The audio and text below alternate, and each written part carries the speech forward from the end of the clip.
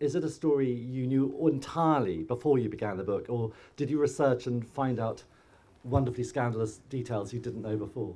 Well, I was aware of various anecdotes and short stories, and I thought to myself, if someone doesn't record them, they will disappear forever, or they could disappear. And we also had these archives which I had to deal with. So I made up my mind to read through all the archives, which were a lot of documents and letters, and just in case there were treasures, and there were, which are in the book. And you have to read the book to find them. You do. Unfortunately, in the Partners' Minutes, I have a Quaker ancestry, so it's quite difficult to find anything gossipy or at all unkind. And quite often, I would read in the Partners' Minutes, there's more on this subject which cannot be recorded. But that's true of my book too, because some of the stories I came across, I thought, I can't put that in the book, I'll be sued for slander or something. Well, if you would like to sit to read, you can, or you can. Okay, I'll try sitting. We will enjoy it. Okay. So I've got to rattle through this because I only have a short time span, but this is a story about privateering, and I'm going to open with a quote from the Percy Anecdotes, in which it was first recorded.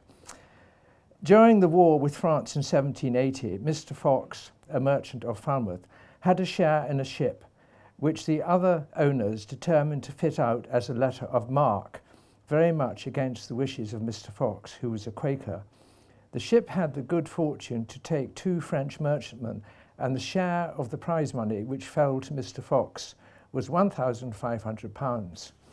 At the close of the war, Mr. Fox sent his son, who was soon afterwards elected physician to the Bristol Infirmary, to Paris with the £1,500, which he faithfully refunded to the owners of the vessels captured. The young gentleman, to discover the owners, was obliged to advertise for them in the Paris papers.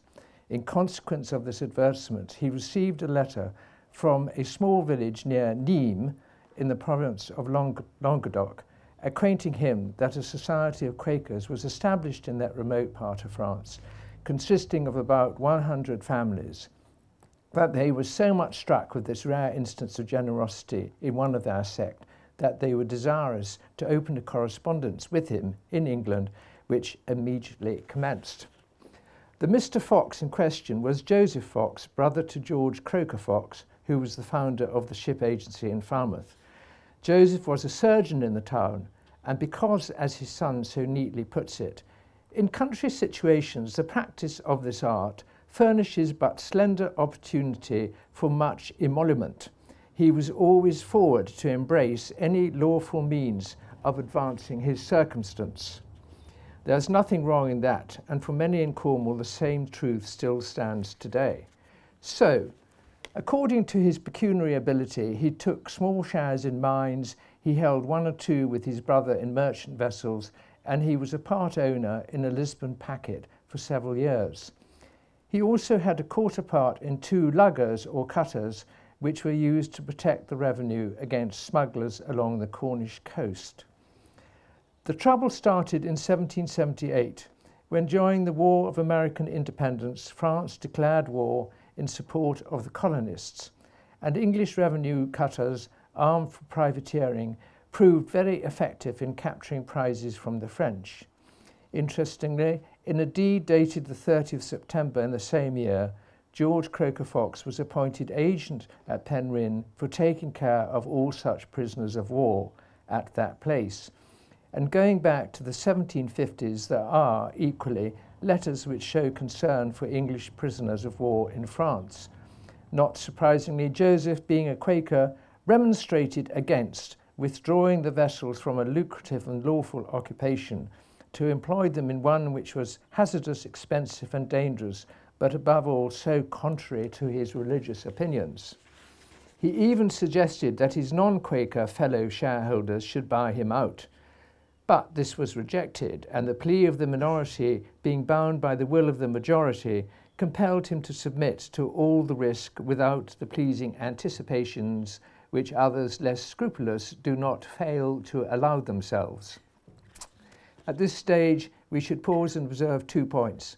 The first is the foolishness of embarking on any joint venture with partners who do not share your own religious convictions, or at any rate a higher code of ethics. And this was not the first or last time that members of the family had fallen into this trap. The Quaker attitude to see good in all mankind can bring with it the penalties of naivety. The second is the dangers of compromise. Historically, Quakers abhorred voting. It resulted in a majority and necessarily a minority, in their opinion, both equally dangerous and tantamount to a compromise. This is ironical. There are many instances where it has been preferable to compromise than go to war. But even then, as we have witnessed with this country's politics, a compromise is not a wholly happy solution. Naturally, after ample success had attended this undertaking, the other shareholders most unrighteously declared that in the light of his objections, he should forfeit his rewards from the venture. Again, very significantly, Joseph protested, arguing that having now become possessed of a property of another, he thereby became a trustee to the original proprietors to whom he felt restitution should be made. Imagine the weight on his conscience. First, he jumped into bed with clearly a bunch of scoundrels. Secondly, the character of the joint venture turned into one which was frowned upon by the Society of Friends. And thirdly, he took the much more difficult decision to see that right should come of wrong, and not for himself. He was even offered a very handsome annuity, but for a scattered collection of unknown Frenchmen all living the other side of the English Channel. Not unsurprisingly, he said nothing of this to his wife or family, nor would a great many husbands on even lesser issues. But in 1784 he wrote to his son Edward Longfox, who was finishing his medical studies in Edinburgh, and asked him not to settle immediately as a physician, but to go on his behalf to transact some business in Paris. In other words, the restitution of between £1,200 and £1,300. I wish thee to go to Paris and Holland to transact some business for me, which would afford thee much pleasure and more to others who will cheerfully allow the expense of thy journey. The underlying message here is that there was no one else he could trust. Be very circumspect and cautious in thy answers to the claimants, he advised his son. It also shows a rare degree of humility and closeness that he should eventually place his confidence in a member of his family. The restitution of funds was easier said than done, and finally in February 1785, an advertisement had to be placed in the Gazette de France. In spite of his father's death at about this time, Edward plodded on with his mission, touchingly because of the foresight of the letter of instruction. He finally discharged his obligations in 1817 by establishing a fund for the relief of aged and distressed merchant seamen. The whole mission demonstrates a refreshing measure of paternal authority being exercised in the life of a 23-year-old. And in time, Edward's acceptance of the instruction shows how in turn he honoured his parents' requests. It undeniably was going to give Edward and his wife the opportunity to travel, but more importantly, it would give greater abundance of pleasure to others. We are not on this planet just to please ourselves. It also suggests that Edward might have been expected to receive remuneration from some of the recipients, but it must have been hard trying to explain that this was the nature of his job, and not just to his believing family. This well-known story and my less than amateur exegesis are included because it is an illustration of being on the brink of the world. What looked like a fair opportunity in worldly terms, Quakers had a keen eye of making money, turned out in terms of Quaker ethics to be a non-starter. Yet again, this nonconformist family was thrown up against the brink.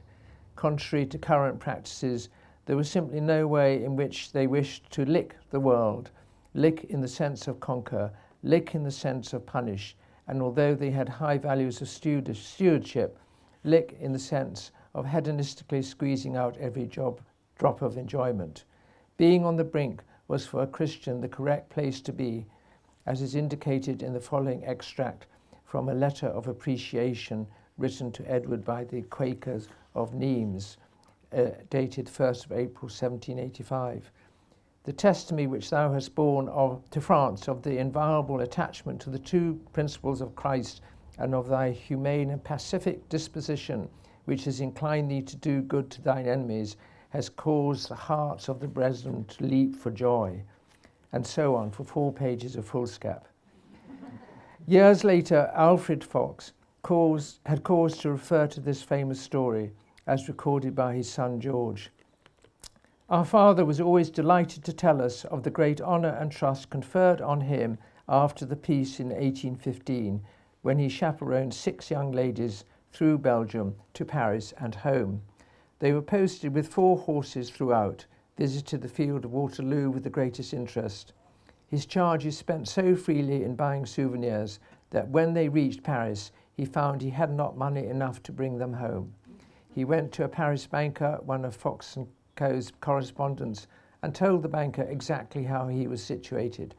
The banker was extremely polite, but said they had a rule which was never broken and which was never to advance money without personal identification.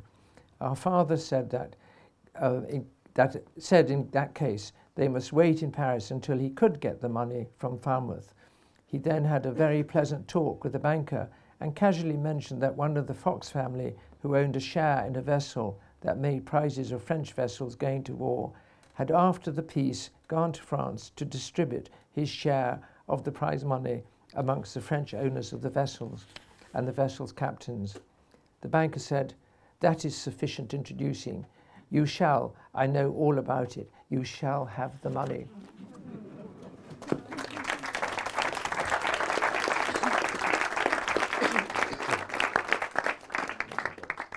That was marvellous, Giles. Thank you so much. And,